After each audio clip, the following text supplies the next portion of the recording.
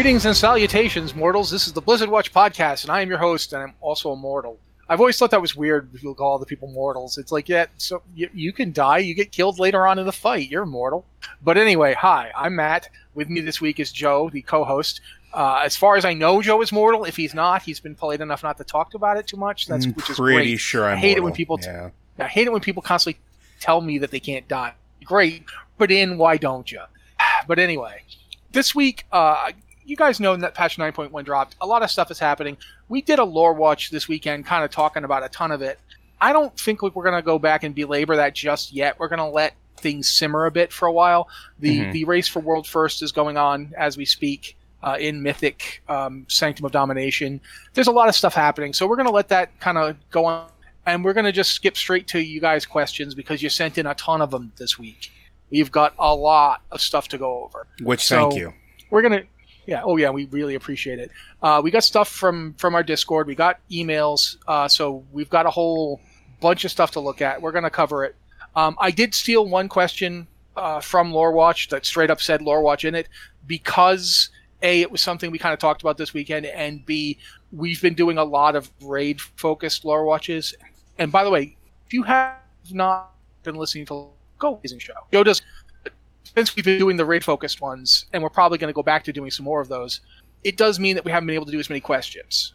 And so I wanted to get this question answered. So it's in here, too. But yeah, Joe's going to read them for us, so if you don't mind, Joe. Oh, wait, I have to tell you where to send them. That's right. I'm a little up tonight. It's been a weird day. Anyway, if you have a question for the podcast, you can send it to podcast@blizzardwatch.com with the subject line podcast or Blizzard Watch, so we know it's for this show. Or you can go to our Discord and go to the Patron Q and Podcast Questions channel if you're a patron, and then we look there first because that's a perk for being a patron. If you want to support us, by the way, Patreon, totally, we would love that. But if you're not a patron but you still want to ask us questions, we also have the Q Questions channel.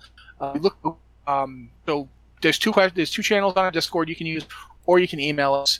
Or, I mean, if you really want to, you can use Twitter, but I got to be honest, I'm terrible about looking at stuff on my Twitter. I constantly forget. But you can do that. You can at Blizzard Watch, and they'll probably be forwarded to us, or you can at me and Joe directly. So that's another way if you want to try and do it that way. Or you can even, if you go to our Discord, you can directly add us there as well. Yep. People have done that, right? Yeah, people have absolutely done that. No, I literally was having a conversation in our supporter chat last night and today. So, thank you. Yeah, so you can do that too. There's lots of ways to get questions to us, and we love having them, so feel free to do that. But right now, Joe's going to read them for us, so if you don't mind, Joe. Not at all. First question. Dear Watchers, what do you think is the mentality of intelligent undead who want everyone to be uniformly dead? For example, Arthas, Kel'Thuzad, Sylvanas, etc. Is there an overarching reasoning to this? Some sort of cosmic logic of we will all be one under the banner of death? What are your thoughts on characters such as these and their overarching motives? Thank you for your time, Rickles. It's varied. It's super varied. I was just going to say, I don't even know if Sylvanas falls under that rubric. I don't know either, because I don't know what her end goal was. And it feels like what Sylvanas wanted was to completely remake the cosmos. Like, her goal wasn't just to make everybody dead, it was to make life itself something else. Something where they couldn't be taken away, because, that was kind of like her motivation, right? Like, yeah. All of her potential was taken away, all of the potential of life and its weirdness was taken away from her, and other folks. Like, that was sort of her driving thing for a very long time. So maybe it's not necessarily make everybody universally or unilaterally dead, it's find a way that they don't have to, that death doesn't have to exist. So yeah, Arthas seemed to think that it would be better for everything on Azeroth to be part of the Scourge, and thus it would survive the Legion no matter what. Yeah. Like, it wouldn't be alive, but it would continue. There would be a continuation under his rule. That seemed to be where he was going. Kel'Thuzad, I would also not argue that Kel'Thuzad necessarily wants everything to be dead. I think he wanted he wanted personal power. He liked necromancy and it was a forbidden art that he wanted to master just because he could. Because people forget this, Kel'Thuzad was an incredibly skilled wizard. He was so good that at a very early age, he got on the Council of Six. Yep. And he felt like he'd done everything he could do with the magic that he had, and he wanted this new magic that nobody else on the council was studying because they'd expressly forbidden it. And he was like, no, why? This is this is just more different kind of power. Why shouldn't we use it? Why shouldn't I use it? I don't think he necessarily cares if people are dead or not. Like, sure, he's fine with it, and he's fine with like ruling over the dead, but he's just as fine being the only lich in town if it suits his purposes. So I would argue that there's not necessarily a correlation between these characters. Kel'Thuzad does a lot of stuff that he does because he wants personal power, or because somebody far more powerful than him is telling him to do them. Yeah, and I think that's one of the I don't want to say like the good things, but the interesting things about Warcraft in general is that death means something different for everybody. And their motivations therein are always wildly different, which makes sense. It's not always the same. It's not the samey type thing. Now, in stories where some of the villains do want everybody to become dead like them, this is sort of like a classic trope of fantasy storytelling that we've seen repeatedly. It tends to be from a root of them being outcasts from the very beginning, and because they're outcasts now, they want to make everybody equally outcast because, well, if I have to suffer, everybody needs to suffer. Everybody should be on the same footing. Like, we see that a lot too. So it's always tricky, and some of it is just they don't want the living to exist anymore. I'm trying to think of the best comparison I can really give it is not a WoW one, but I'll go to Warhammer for this, just because way back in ye olden days there was this character called Nagash, who has since become the god of the land of dead. But before that, he was just a really powerful lich. And he wanted the living to die because the living kept killing all of the dead. So he had his own power base, he had his own army, he had a whole bunch of things under he basically had a whole society of like skeletons and undead that were their own kingdom. And they constantly fought. And eventually the living were like, no, we're just going to go wipe them out. They're monsters. Let's go take care of it. So there was this whole pushback where it's like, okay, well, you want to kill us. I guess we're going to go to war then. And so he wanted them to die, not because he wanted them to be like him, but because it's like, they wouldn't leave me the heck alone. And you see that sometimes. It's evolved since, and that's the more simplistic version of like how he was back in like the 90s. But you see that too, where it's like, okay, well, the living did something really, really dumb and really set off this particular undead culture, and now they're coming to get us. So, I mean, and that's actually sort of reflected in a lot of the Forsaken, where it is. Putris is a good example. Putris, hated the Scourge, absolutely, but also hated the living. He hated the living for constantly, not really trusting or respecting the Forsaken, or even in the case of the Alliance, trying to wipe them out. And he hated the Scourge for having made them undead in the first place. Because they didn't want to be... The Forsaken don't want to be Forsaken. They just don't have any choice. I mean, it's be completely dead or be this. And if the only choice you have, you take it. But I always liked Putris. Like, I kind of was sad that he went away as fast as he did, because it was just such an interesting... That moment, the Wrathgate moment, really crystallized his character for me, when he's up there and he screams, "Did you think we had forgotten? Mm-hmm. Did you think we had forgiven?" And it's like that concept of, you've pushed us to this. You turned us into this. You wouldn't accept us. Now we're going to get all of you. And that continues, right? Like, that's not even that, and it's continued even recently. You see it with Battle for Azeroth definitely has a lot of that, especially with why can't I think of his name? The mage. The Tide Sage that became undead. Oh, yeah, I know the guy you're talking about. Yeah, but like, I don't remember his name. He wanted to go back to his family, but he couldn't do that because, well, they would never accept him in that state.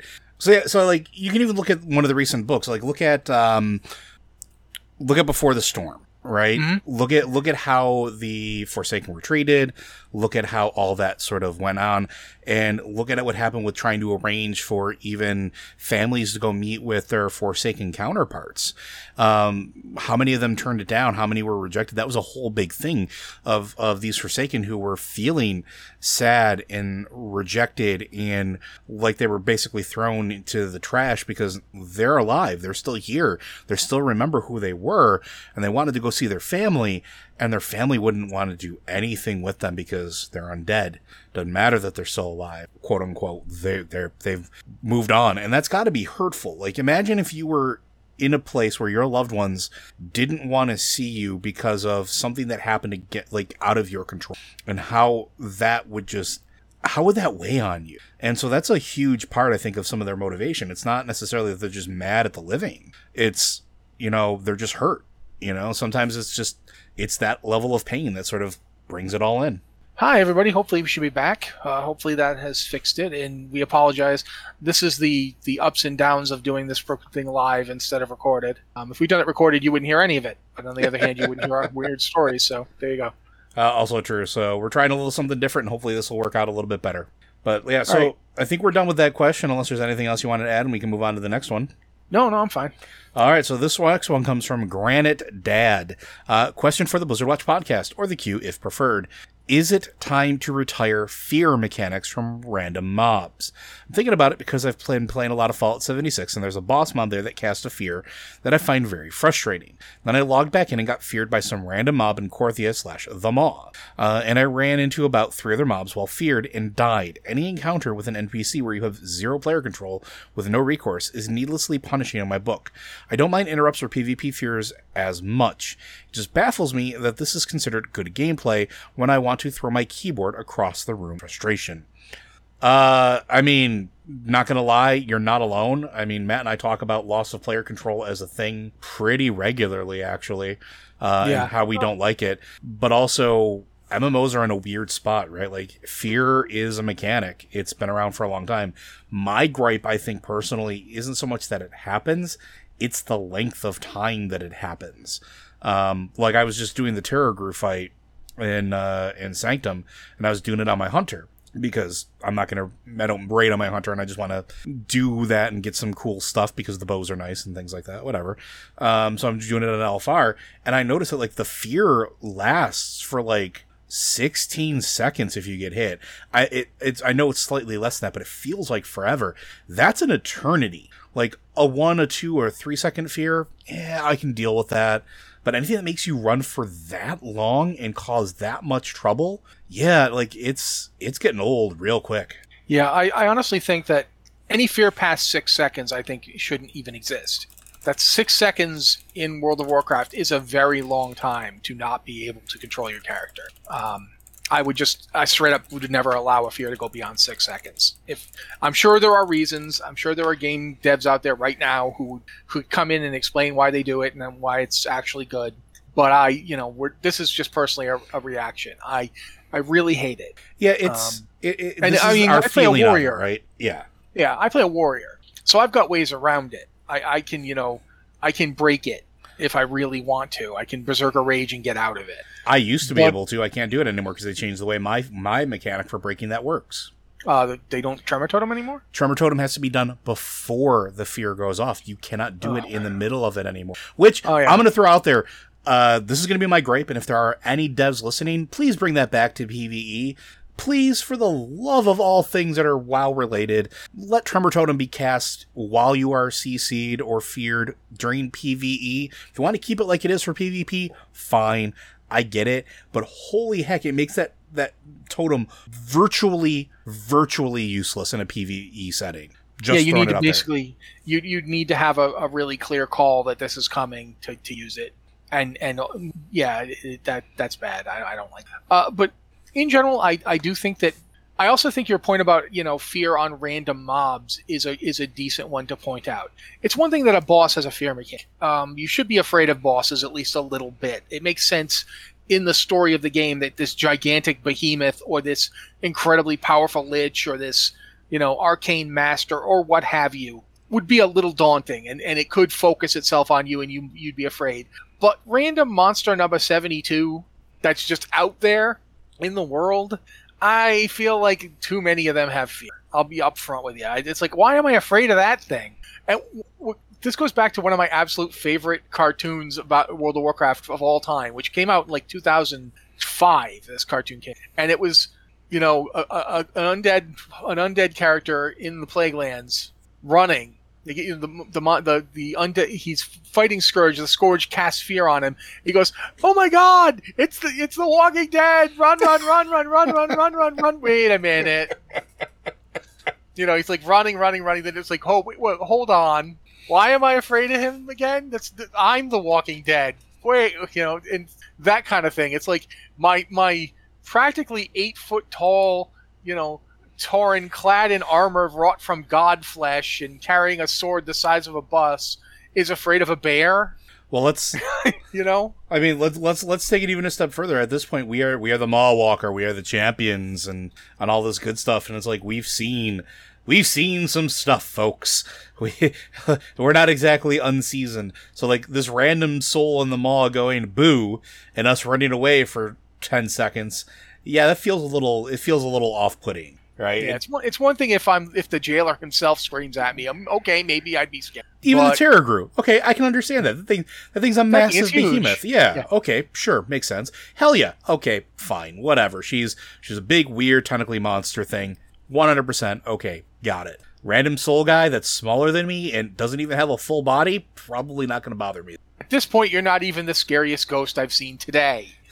So yeah, I do think that your point about maybe it's a little overused it's one at least worth considering. Mm-hmm. I don't want to take fear out of the game. I do think that it's got its places.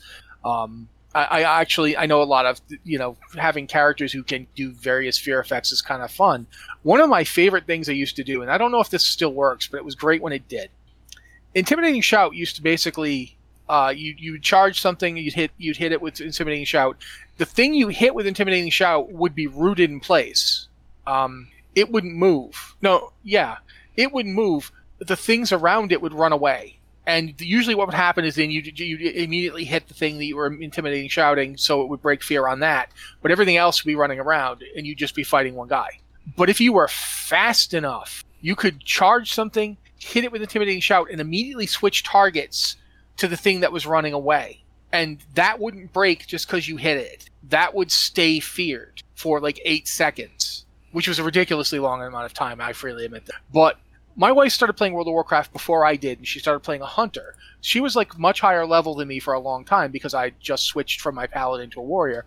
But around she was like 48 when I finally started catching up, and I think it was like level 45 or 46. And she used to love to duel me because, she could do a ton of stuff to me at range, and I couldn't do much. And then I figured out this trick where I could charge to her pet, hit intimidating shout, and immediately tab over to her and hamstring her. And so while she was running away from me, unable to do anything for 8 seconds, I was hitting her with Mortal Strike and going nuts.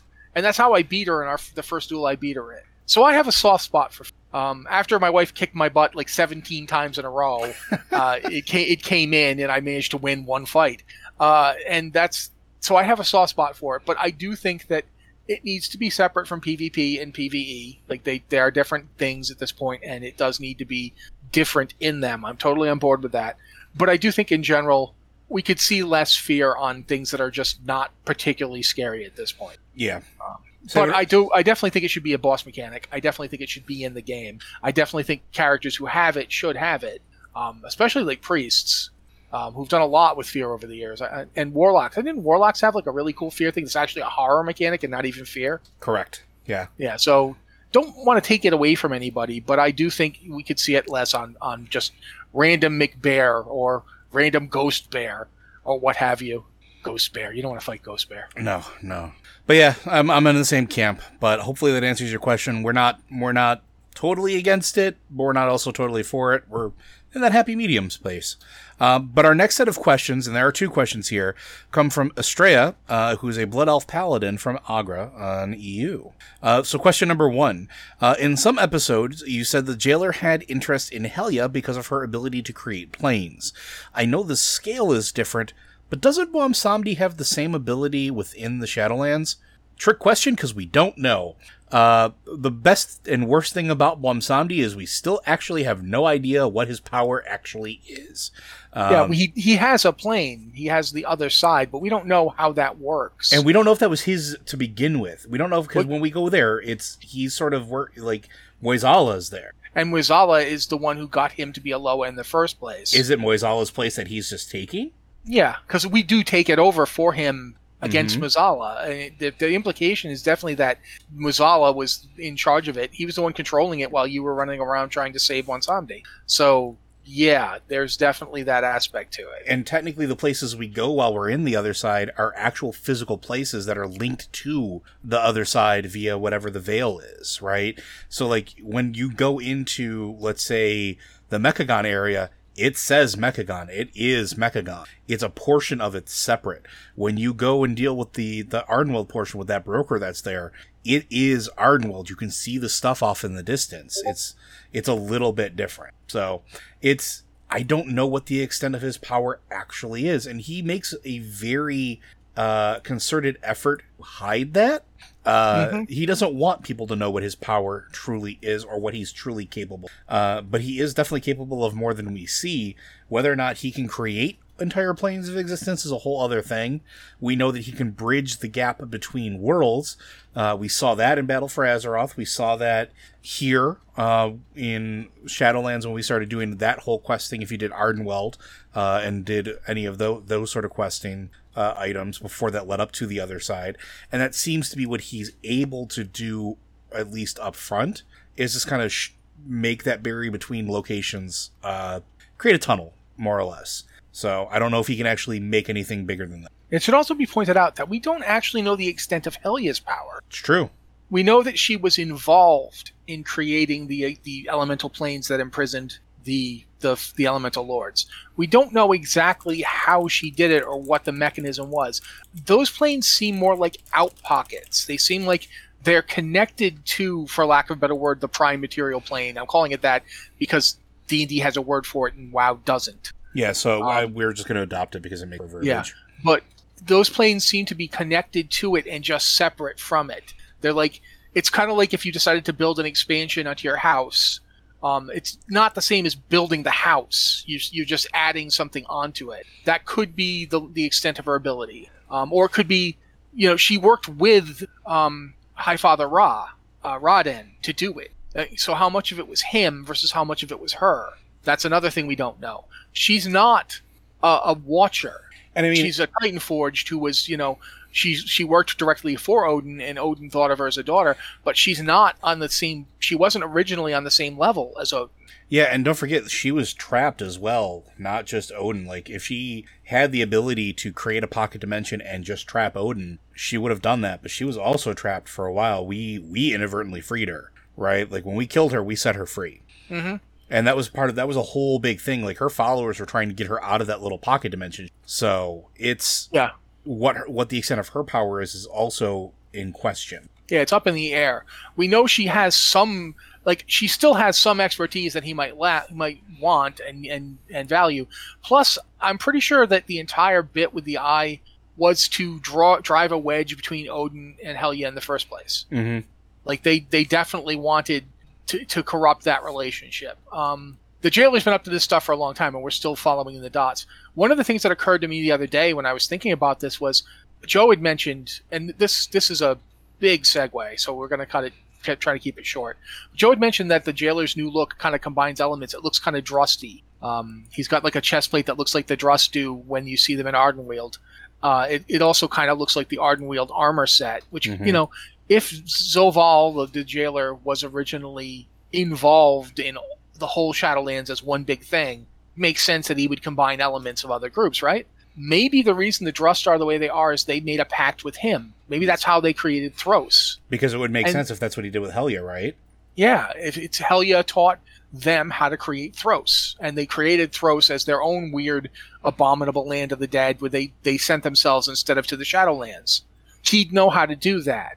And also it might mean that the whole deal, the whole pact with Odin in the first place, was to set that up because the Drust are Vrykul. They're a group of Vrykul who separated away when the shattering, the original sundering happened. They're exiles, but they are Vrykul. Mm-hmm. And so by having Odin's eye, he would have a way to influence them. He would have a connection to them. Yeah, there's a lot of possibilities here. We don't know what Helya's limits are. We don't know we know Muzala was working for the Jailer. So if Muzala created the other side, that might be how he did it. He might have actually done it using Helya's knowledge. You know, this is all still up in the air. There's a lot more we could possibly learn in the future about all of it. And I think we will, too. And I think that's one of the most important things that we should mention. Helya has not been resolved at all. We've dealt with her twice in storyline as far as what's happened so far in Shadowlands. We haven't dealt with her since. Her story is still yet to be fully revealed to us. We have everything that just happened with the jailer, so more stuff is going to come out about that. So it's going to be fascinating to learn more about their process. Especially, and again, if you didn't listen to our last Lore Watch, please go back and do so. Shameless self-promotion. But we talked about there's still more story to tell, and we're in an interesting position where now we can start getting some of the inner workings of whatever plan was revealed to Sylvanas. And this is information we didn't have before, but we are working on getting, that's going to fill in some gaps and possibly fuel some very wild speculation from us here. But there's going to be some really interesting things to come regarding Helya, and I think Blomsamdi still, because I don't think he's done yet, the Drust as well, and the whole idea of creating pocket dimensions. Because again, don't forget, Korthia and the Shadowlands itself is basically just one big collection of pocket dimensions. Like, the 4 zones we go to, Korthia getting pulled into the Maw, these are all like little pocket dimensions that are getting, like, they exist in their own little bubble, but can still touch or be connected to the other ones in some manner. So things, layers upon layers upon layers here. But I think we'll move on to your second question, because you do have another one here. So question number 2 from Estrella: what races from the D&D settings missing in the Warcraft lore you think could easily fit the setting? Choose one for Alliance, Horde, and one for generic monster type. For me, it would be interesting, a Warforged-like race, as both Horde and Alliance, being constructed by gnomes or the goblins after studying the techniques the Keepers use to create the Titan Forge in the Halls of Stone and the Halls of Lightning. What do you think, Matt? I gotta go first.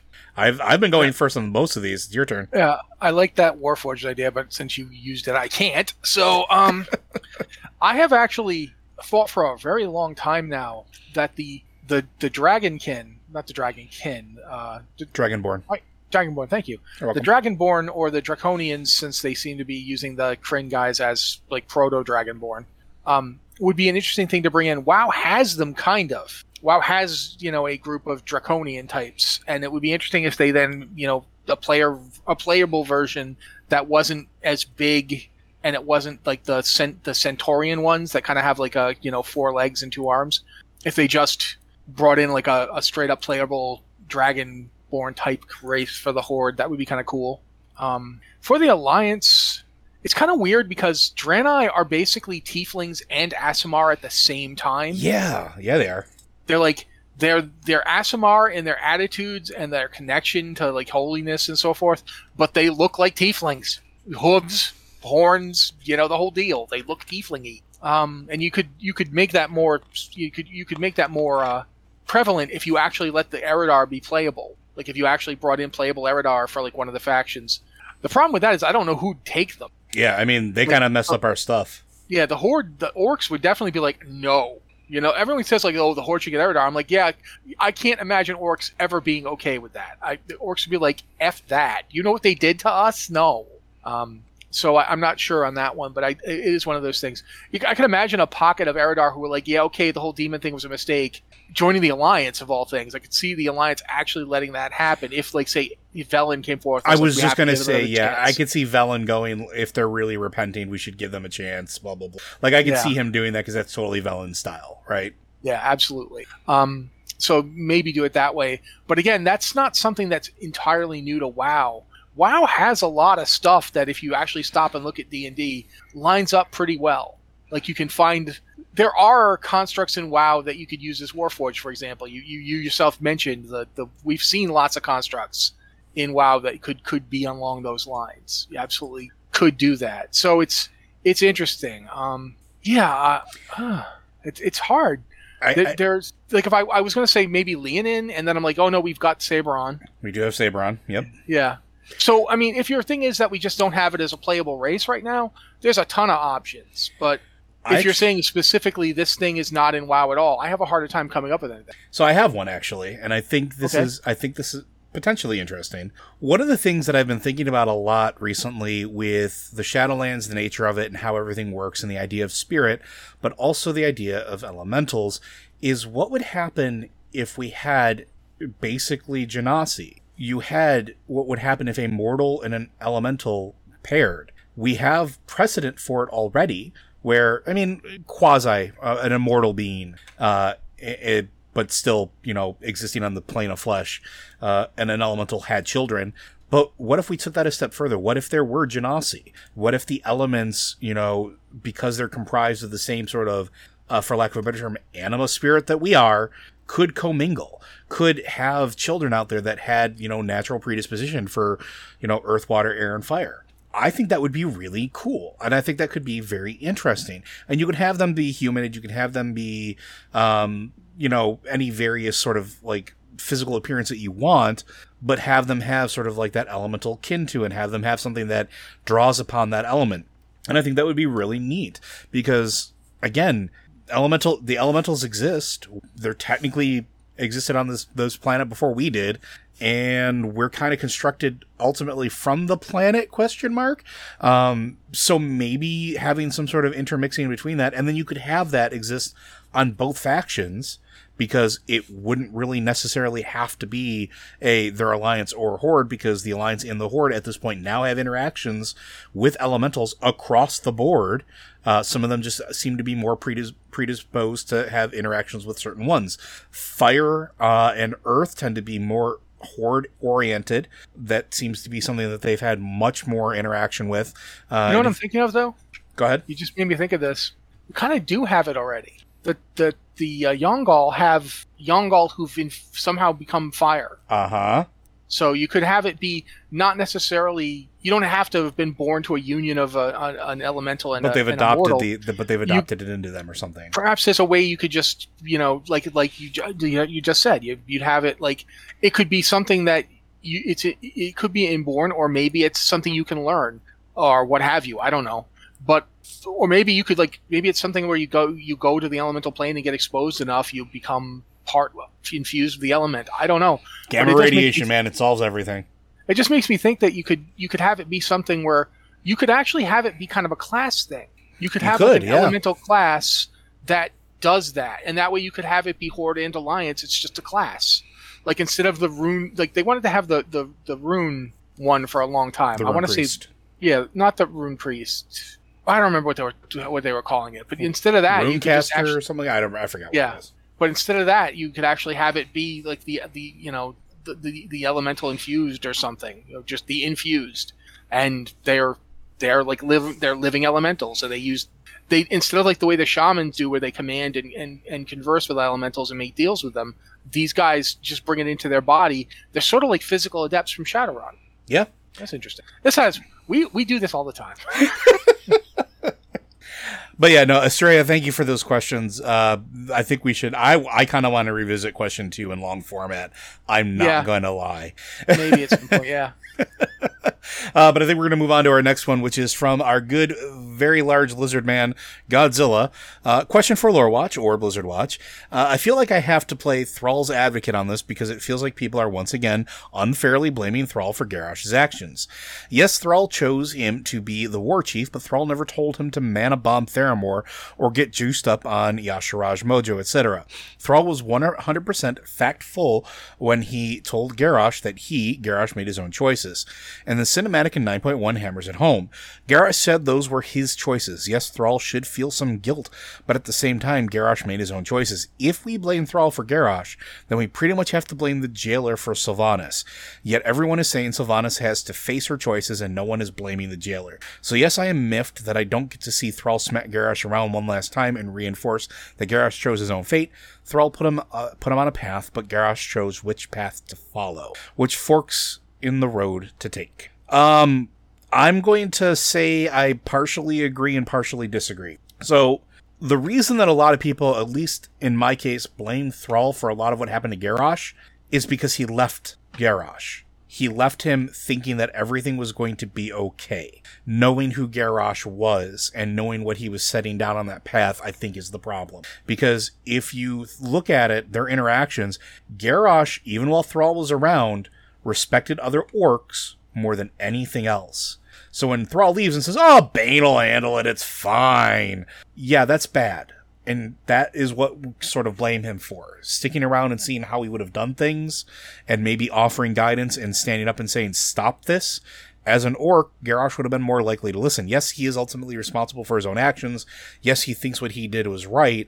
And yes, he thinks he made the best choices at the time. But he's not the only one to blame for what happened, because he made the best choices with what information he had. And yes, he absolutely should be held accountable for mana bombing Theramore and deciding that getting juiced up on Y'Shaarj is okay, but Thrall also shouldn't be completely absolved of that, because he didn't stick around long enough to give him proper guidance.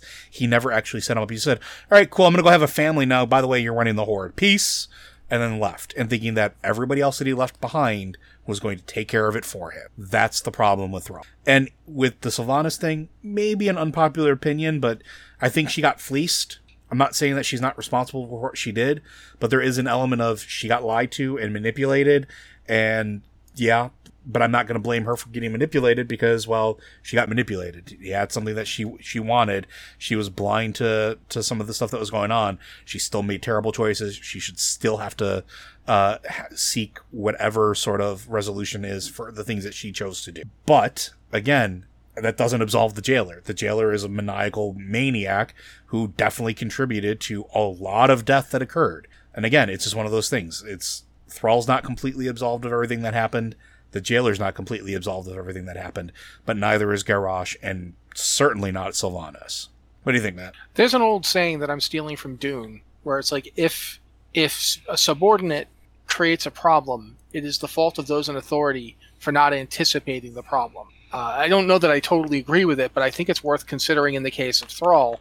I don't think anyone is saying Thrall is wholly responsible for anything that Garrosh did. It is very clear that Garrosh did things Thrall would not approve. Oh, of course. But Thrall does bear some responsibility for putting him in power, not just because people like Bane told him not to, but because Thrall himself is the guy who went to Nagrand in the first place, found a Garrosh who was utterly tortured by the sins of his father, who was afraid he too would be corrupt like that he couldn't be trusted, that he couldn't lead his own people.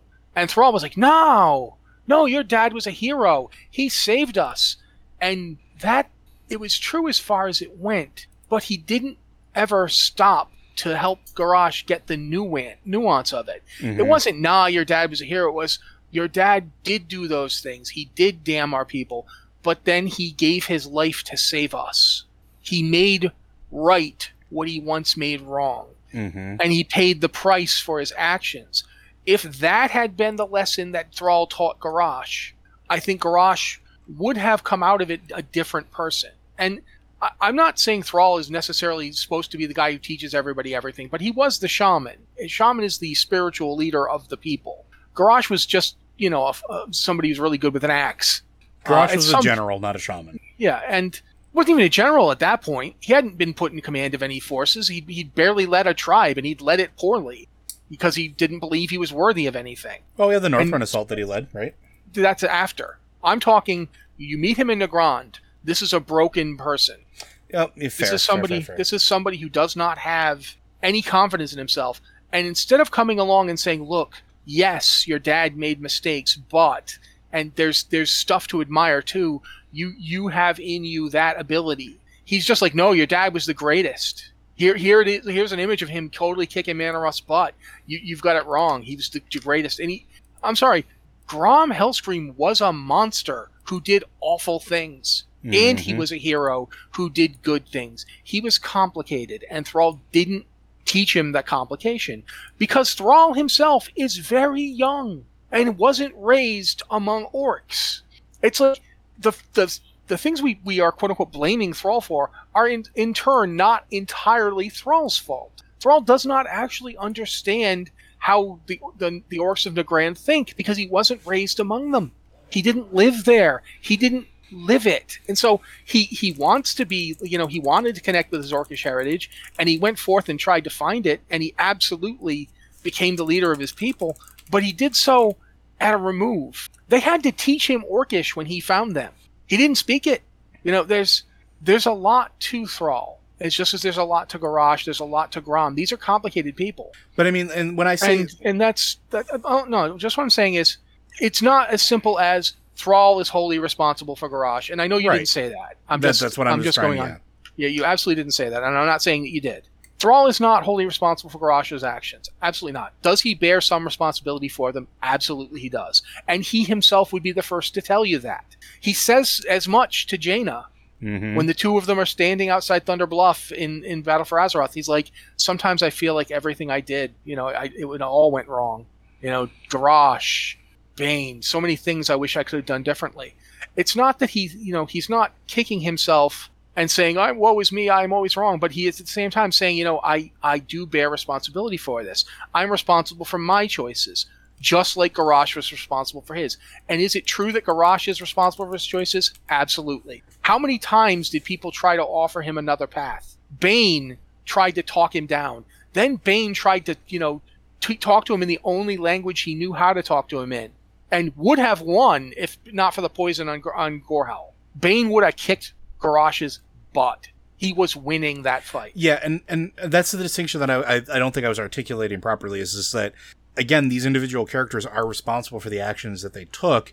That doesn't mean that the scenario that they were put in was entirely their choice or fault. But at the same time, however, I do have to go into one of the differences between Garrosh and Sylvanas in this situation. Oh, there's a huge difference, yes. Well, there's a lot of huge differences. One of them is that right or wrong, Garrosh didn't delude himself. No, he knew what he was doing was awful. Yeah, and he didn't think it was awful because to him it would only be awful if it was happening to the people he cared about. Garrosh was tribal. Because he was a Nagrand orc who'd never been raised any other way. Thrall is cosmopolitan. He sees all orcs, and therefore kind of all people. Like the entire horde, he saw as his responsibility, his to protect, his to care for. Garrosh much less strongly felt that. Garrosh was tribal by nature. He, in that way that the orcs were. Like there's some places that are completely different. Their tribalism is not inherently bad. It's just the way he took it. And the difference here is that Garrosh never misled himself or deluded himself. I think Sylvanas did, because nobody is smart enough to manipulate Sylvanas Windrunner if Sylvanas doesn't want to be manipulated. Sylvanas is a incredibly cunning, tactical genius. She's got a blind spot. She has the blind spot that allowed Drakanda here to manipulate her people and effectively get around her. She never stopped to think that one of their own might betray her. And this time, she wanted to believe that he would fix everything she thinks is wrong in existence. She wanted to believe that the jailer would forge a new, fair universe where things that were like what happened to her wouldn't happen. Because what happened to her was monstrously unfair. And you cannot dispute that.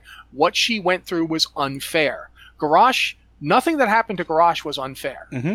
But everything that Sylvanas went through before her death was unfair. From the beginning. And she's right. And she says that, that these things, this is existence. This is the way life is. It's all just gone. And you're this thing now. And all that's all true. Sylvanas' anger is coming from a real place. So does that mean I think Sylvanas is not responsible for her actions? Oh, heck no. No, she definitely is. And not only that, I think she's even more responsible than Garrosh is, because unlike Garrosh, she got there because she let someone lie to her, knowing nobody should have believed anything he said. It brings me back to, of all things, Dragon Age 2. There's a part where your party goes to the Fade, and a demon offers one of your party members, Meryl, a deal, and she takes it. And afterwards, she's even like, I knew not to trust him. I don't know why I did. But the truth was, she did because she wanted to. Mm-hmm. She wanted what he was saying and wanted it so badly that it didn't matter that she knew it was a lie, because the very chance that it might not be a lie was all she needed to delude herself. That to me is Sylvanas right now. That's basically what I was going to say. You said it a lot more eloquently than I did, so thank you. Yeah, and so there's a difference. I think they're both responsible for their actions. I think Garrosh's responsibility is more so that he's continuously refused any offer to mend his ways, to learn from his mistakes, to do things differently. No, when presented with a chance in the afterlife to repent of his actions, he straight up says, "I'd do it all again." When Kael'thas Sunstrider is more reasonable about his faults and failings as a person than you are, you're off the page, man. Mm-hmm. And that's Garrosh's problem. Sylvanas' problem is that she deliberately closed her eyes to what was happening, no matter how many times people told her what was happening. And she knew it was happening. You could see in every little sidelong glance she gave him. Yeah, every she knew. Time she knew, wait, this isn't right. But she was like, no, we're going. It's the sunk cost fallacy in action. It's, I've gone too far. We have to go through with this. One of the things that you have to keep in mind with any decision you make in your life is this. If you can't abort it, then you should never have taken it. If you can't stop in the middle of a decision and say, wait, this was a mistake, you're in trouble. There's an old saying in spycraft, you can always walk away. You can always walk away from an op. If you're doing a mission and things get dicey, you can always walk away. Because if you can't walk away, you messed up. There has to always be an escape. There's always the ability to go, I now have new information. Things are different. I can change tack. And you even see that Sylvanas finally does when it's too late. And that's, I think, the tragedy here is that Sylvanas, well, maybe it's too late. Maybe it's not. We'll see. That's one of the things I think is really fascinating about this, that we will see what Sylvanas does with what's going on. And how she's going to change, too, because of the scenario. Yeah. The situation she's in is now wildly different than it was at the start of her journey. Like, yes, going absolutely. back to Cataclysm. Like, this has been a long, slow descent. And also, I mean, Garrosh never had... There is that fact that Sylvanas was murdered by a weapon that literally tears your soul into pieces and was raised from the dead with it and thus not fully returned. So Garrosh never had that. Garrosh was taking his actions with there's no wound or illness coloring his judgment. Sylvanas couldn't see the world the way it actually was. That doesn't make anything she did right. It doesn't mean she's not responsible for her actions, because there's plenty of Forsaken out there and they're not all destroying the world. So yeah, no, I definitely think there's responsibility to be had, but I definitely think they're different cases and they should be handled differently. I'd agree.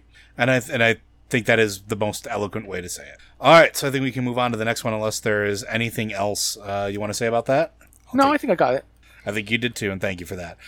This one comes from Winterfell, a Worgen Frost Death Knight. Hi, Watchers. I was listening to the podcast where you discussed the Night Warrior and Night Elf Paladins, and it made me wonder if a new round of race class combinations could be unlocked through questing. We already have unlockable content in the game. Demon Hunters and Death Knights used to have to be unlocked. There are still 10 allied races that need to be unlocked before they can be played, and as you mentioned, at least one cosmetic option, the Night Warrior Eyes, is unlockable. Assuming that Blizzard does not simply abolish race class restrictions, do you think it would be going too far to put a set of race class combinations behind a questline? Or should there just be an optional questline explaining it, like the Tahu Aponi conversation of the Tyrande/Highborn conversation back in Wrath? And another lore-related note, what exactly is the status of the Night Elves and Worgen within the Alliance? I know that there's no way any playable race is going to leave or change their faction. From a lore point of view, are they still in the Alliance? Are they considered leaving, or is there just a temporary chill in the relationship? I'll start with the second one because I think it's easier than the first one first. So they're still in the Alliance, kinda. I mean, the Worgen definitely are.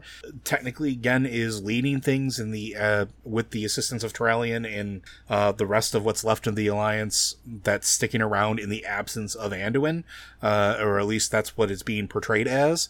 They're still there. And if anything, Gen has gotten a little more less standoffish as far as how that goes. I gotta say, I love that you expressed it a little more less standoffish.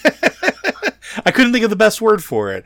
I mean, that's actually, because it fits, because he isn't a little less standoffish. He's a little more less standoffish. He's still pretty standoffish. Yeah, it's just different little tiny baby degrees, right? Yeah. It's like he put his toe in. Yeah. And then immediately was like, Turalyon, you're going to handle all this, right? Yeah, okay, I'm going to go back to being me. I'm going to brood in the corner and tell you you're doing everything wrong. Yep. I do want to say that I think the Night Elves are definitely still in the Alliance, in part because Tyrande has been too focused on other things to do anything else. Yep. Like she's doing the whole Shadowlands thing. She's very focused on the hunt for Sylvanas. Whether or not she would take them out is an open question. I don't think she would unless she felt she couldn't get what she wanted while being in the Alliance. If that were the case, though, yeah, I think she'd yank them out. Oh yeah, 100%. But I also think that the Tyrande we've been seeing lately, I don't think that's going to be the Tyrande who comes out of Shadowlands. No. But the Tyrande we've got right now is almost more likely to simply behead Anduin and seize power. And if anybody got in her way, kill them too. I would love to see, like, I'm not going to lie, like, a standoff between her with the Night Warrior power and Genn Greymane. I'd be so on board for that. I don't know if the Genn would last very long, quite frankly. I know, and I think he needs that. I would love to see him have that sobering reality. I can't stop her. You know, like, it would be an interesting thing. But I do think that the Tyrande we see coming out of this is going to be different. I don't know if she'll still be in charge. I don't know if Chandris is going to step in. I don't know. I think Chandris should. I also think that Chandris and Maiev should go out because it would drive Jared absolutely crazy. That would be great. But anyway, I do think that the Night Elves are in for some change. I don't know how much of it we're going to get to see, because the problem with World of Warcraft is, by its very nature, we're kind of always off to some new place and we don't get a lot of time to focus on stuff like this. Battle for Azeroth was kind of unique in that it spent a lot of time dealing with, like, the current state of affairs. Yeah. Like, you know, and I don't definitely know an abnormality, yeah. Yeah, I don't know how much of that we're going to get to see in the future. But I definitely think that the Night Elf position in the Alliance is definitely one. Ironically, I'd say their position is stronger now. I would agree. I was going to say that. Yeah. Yeah, because they're up in Hyjal, where they're right there. They on literally. Kalimdor. They also literally have the high ground. Yeah, but more importantly, it's like the thing they went through, the trauma, has crystallized them as a people in a way they haven't been in a very long time. They've sort of remembered, oh, we're incredibly good warriors. Because it took the whole Horde to push up to Teldrassil against mostly just the Night Elves.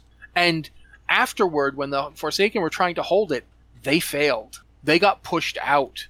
The Night Elves, again, pretty much by themselves, with some help from some allies, but certainly not the Alliance. The Alliance forces did not come. It was mostly just the Night Elves, pushed the Forsaken out of Darkshore and retook it. And they basically hold everything they once held again, plus Hyjal, plus they're now totally focused on, none of the diffidence is there anymore. And meanwhile, the Alliance has also had to face up to the fact that the Night Elves not only don't really feel like they need the Alliance, they feel like they can, if the Alliance tells them something, they're like, we decide if we're going to follow you. We decide what we do. And if we don't like it, we'll do what we want to do. That's a return to force, too, for the Night Elves from the time that they were introduced in Warcraft 3, right? Like, that was sort of the whole thing. They were the unseen army that had this complete control over the battlefield. That was how they were introduced. They were introduced as this powerhouse, not an alliance. They were their own thing. They were their own faction. Yeah, these were not stand-up. They weren't stand-up fighters. Like a Night Elf against an Orc, they can have a fight, but that's not the Night Elf way of fighting. The Night Elves don't fight like, let's bring an entire army and just go toe-to-toe. No, the Night Elves are like, let's let them walk past us thinking they're safe and assassinate them from the darkness. It's actually a very good matchup with the Forsaken. That's one of the things I thought was that's actually really inspired to have the Night Elves and the Forsaken, because each in their own way is like a creature of the night. They're a creature of darkness and shadow. Differently, the Night Elves are all about the natural version of it, and the Forsaken are the unnatural version of it, but it's still basically the same thing. It's two sides of the same coin. Yeah, I mean, I don't know. Like, I think I'm going to be most fascinated to see what happens with the Night Elves as far as going forward. I'm very invested to see what happens with them in their relation to the Alliance as a whole. I don't know that this isn't really part of this question, so I don't think we should go into it too much, but I also think there's a lot to be done with the Forsaken after Shadowlands. And that's one of the things I would like to see. I would like it if the next expansion did deal with the Alliance and the Horde and their current status quo. Not necessarily making them fight again. I don't necessarily want to see that again, but I would like to see, okay, how does the Horde as a council work? How is it incorporated this things? What have they done with the Forsaken refugees? What's going on there? And stuff like that. And for that matter, I'd like to see the Alliance. What are the Night Elves doing? There's just a ton of stuff we could get to see, and I would like to see it. Yeah. Now, the first part of your question, which I want to get back to, is having unlockable class race combinations. I'm not opposed to that idea. And honestly, that might be something that does get introduced if they do give us something like Night Elf Paladins. And it's something I think would make sense for certain combinations therein. If we're not going to get more allied races anytime soon, if we're not going to get another class anytime soon, having something that gives you sort of that this is how it unlocks, this is how it happens, is not a bad thing, especially if we go with the idea of the Night Warrior's power being divided out to Night Elf Paladins. That could be a really cool unlock. That could be a really cool event and something that, players could experience. Now, I understand that that's generally not how race class combinations have worked in the past for World of Warcraft, but it would be interesting, even if it's just a scenario that you run through, to give you that option as something that you can do. And then make it account wide. If you've done it once, you just have it available for everybody. But I could see something like that being a really cool introduction to some of those new class race combinations. Like there's this whole thing where people keep asking for Vulpera to become druids because Vulpera can't be druids. So having something where they discover druidity would not be a terrible thing. It could actually be a whole ton of fun with how they approach it and how they deal with it. It's the same thing with like goblins becoming shaman. I would have loved to have seen how that conversation went down. Like we know that they sort of like treat it like a transaction, like a business deal, but how did they get there? I would have loved to have seen that story uncover in real time. And maybe that's just me being a little bit selfish about it, but I think those are really cool things. Those are really neat things. And we did kind of get a little bit about that when, we got Tauren Paladin, but it wasn't necessarily like a quest to unlock them. We just got to see how the story unfolded. So yeah, I'd be fine with that. I'd be fine with something that would allow that. What do you think, Matt? I'm just going to be upfront with what I want. And this is not me saying this will happen. I'm not predicting this. But I want them to drop class race restrictions entirely. Because I think they're dumb. I just don't get it. It's like, sure, maybe almost no Tauren would become rogues. But there's got to be one skinny Tauren who wants to sneak around. Hey, we know one of those. We know one of those. Hi, Caddy.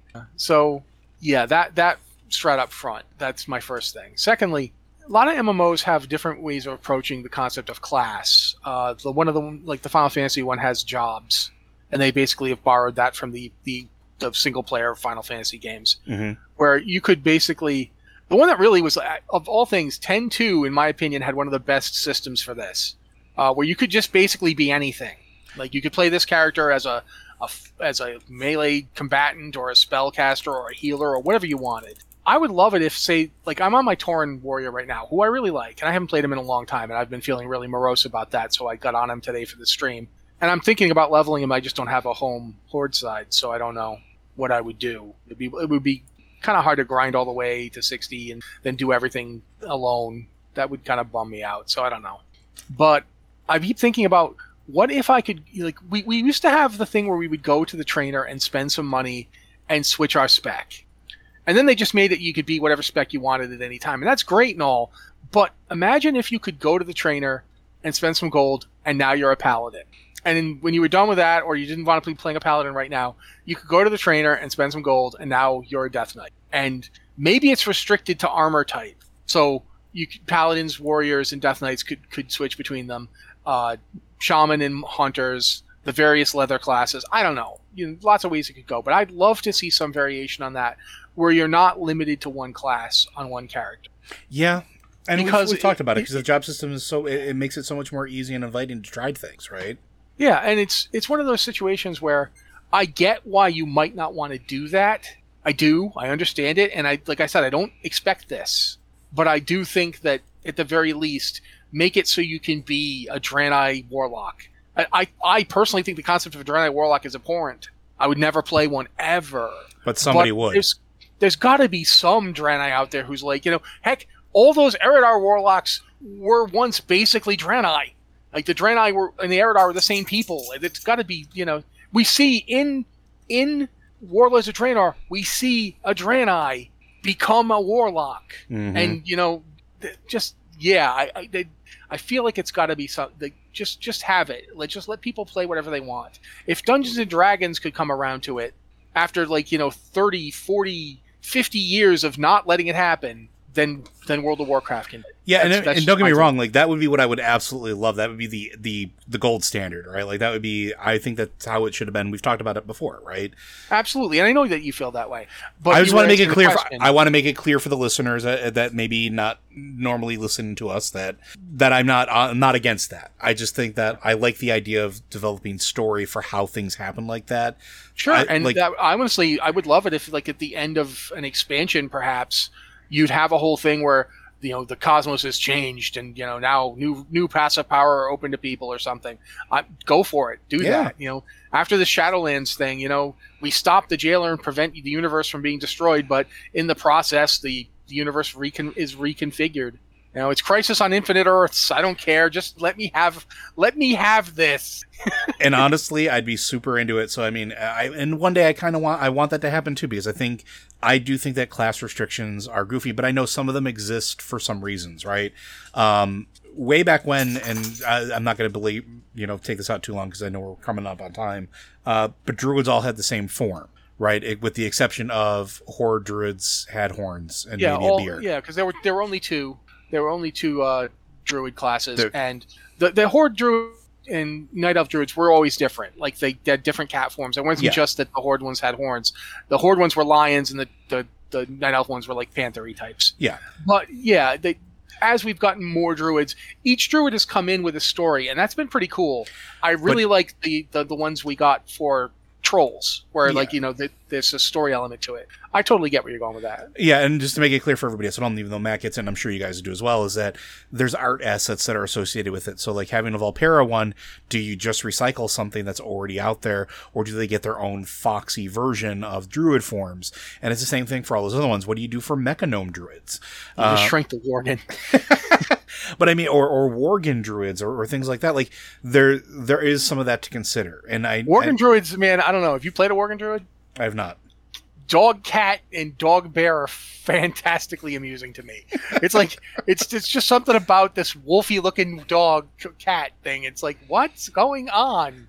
But it's just some of that is restricted by that, right? Oh, and yeah, I think absolutely. Druids are the roadblock for that, I think, for the most part. And then shamans would have to have art assets for their totems. Yeah, and paladins need to get like special mounts and stuff. Yeah, I get where you're going. I understand why there are reasons that we can't just throw it all open at once. But there's nothing that says we can't work towards it. Yeah, absolutely. And I do think that it would be cool if we got new race class combinations, if there was a quest for it. I always felt a little weird that there wasn't a quest for when Blood Elves got warriors. Because they were the only holdouts. They were the only ones who didn't get warriors. And then suddenly one day it was like, some Blood Elf was like, you know what, I'm tired of studying the Holy Light. I'm just going to hit things with an axe. It's simpler. And I think a whole bunch else was like, yeah, let's just hit things with an axe. I don't want to learn anything.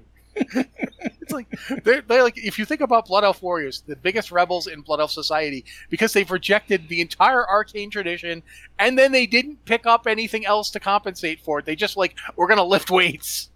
We're just gonna get swole. They didn't get swole, but they still hit things. Hey, it's true. I had no lies detected. But I think that's going to do it for us, because I think we are at time. Blizzard Watch is made possible due to the generous contributions at patreon.com/BlizzardWatch. Your continued support means this podcast site and community is able to thrive and grow. Blizzard Watch supporters enjoy exclusive benefits like early access to the podcast, a better chance at having your question answered on our podcast or the queue, or an ads-free site experience. Thank you very much, Joe. And thank you guys for being here with us and putting up with some technical limitations and all that stuff. We love doing the show because we love doing the show with you guys. If you have a question for the show, send it to podcast@blizzardwatch.com, the subject line podcast of Blizzard Watch, so we know it's for the show, or hit us up on the Patreon Q and Podcast Questions channel on Discord, or the Q Questions channel on Discord. Or you can just directly add us on Discord or even Twitter, or I don't know, beam it to me telepathically if you can do that. But quite frankly, maybe don't, because I don't want to be like, oh God, I'm going crazy. No, it's just questions for the show. That would. Thank you guys, though, for everyone for being here with us. This has been the Blizzard Watch podcast, and we'll be back next week.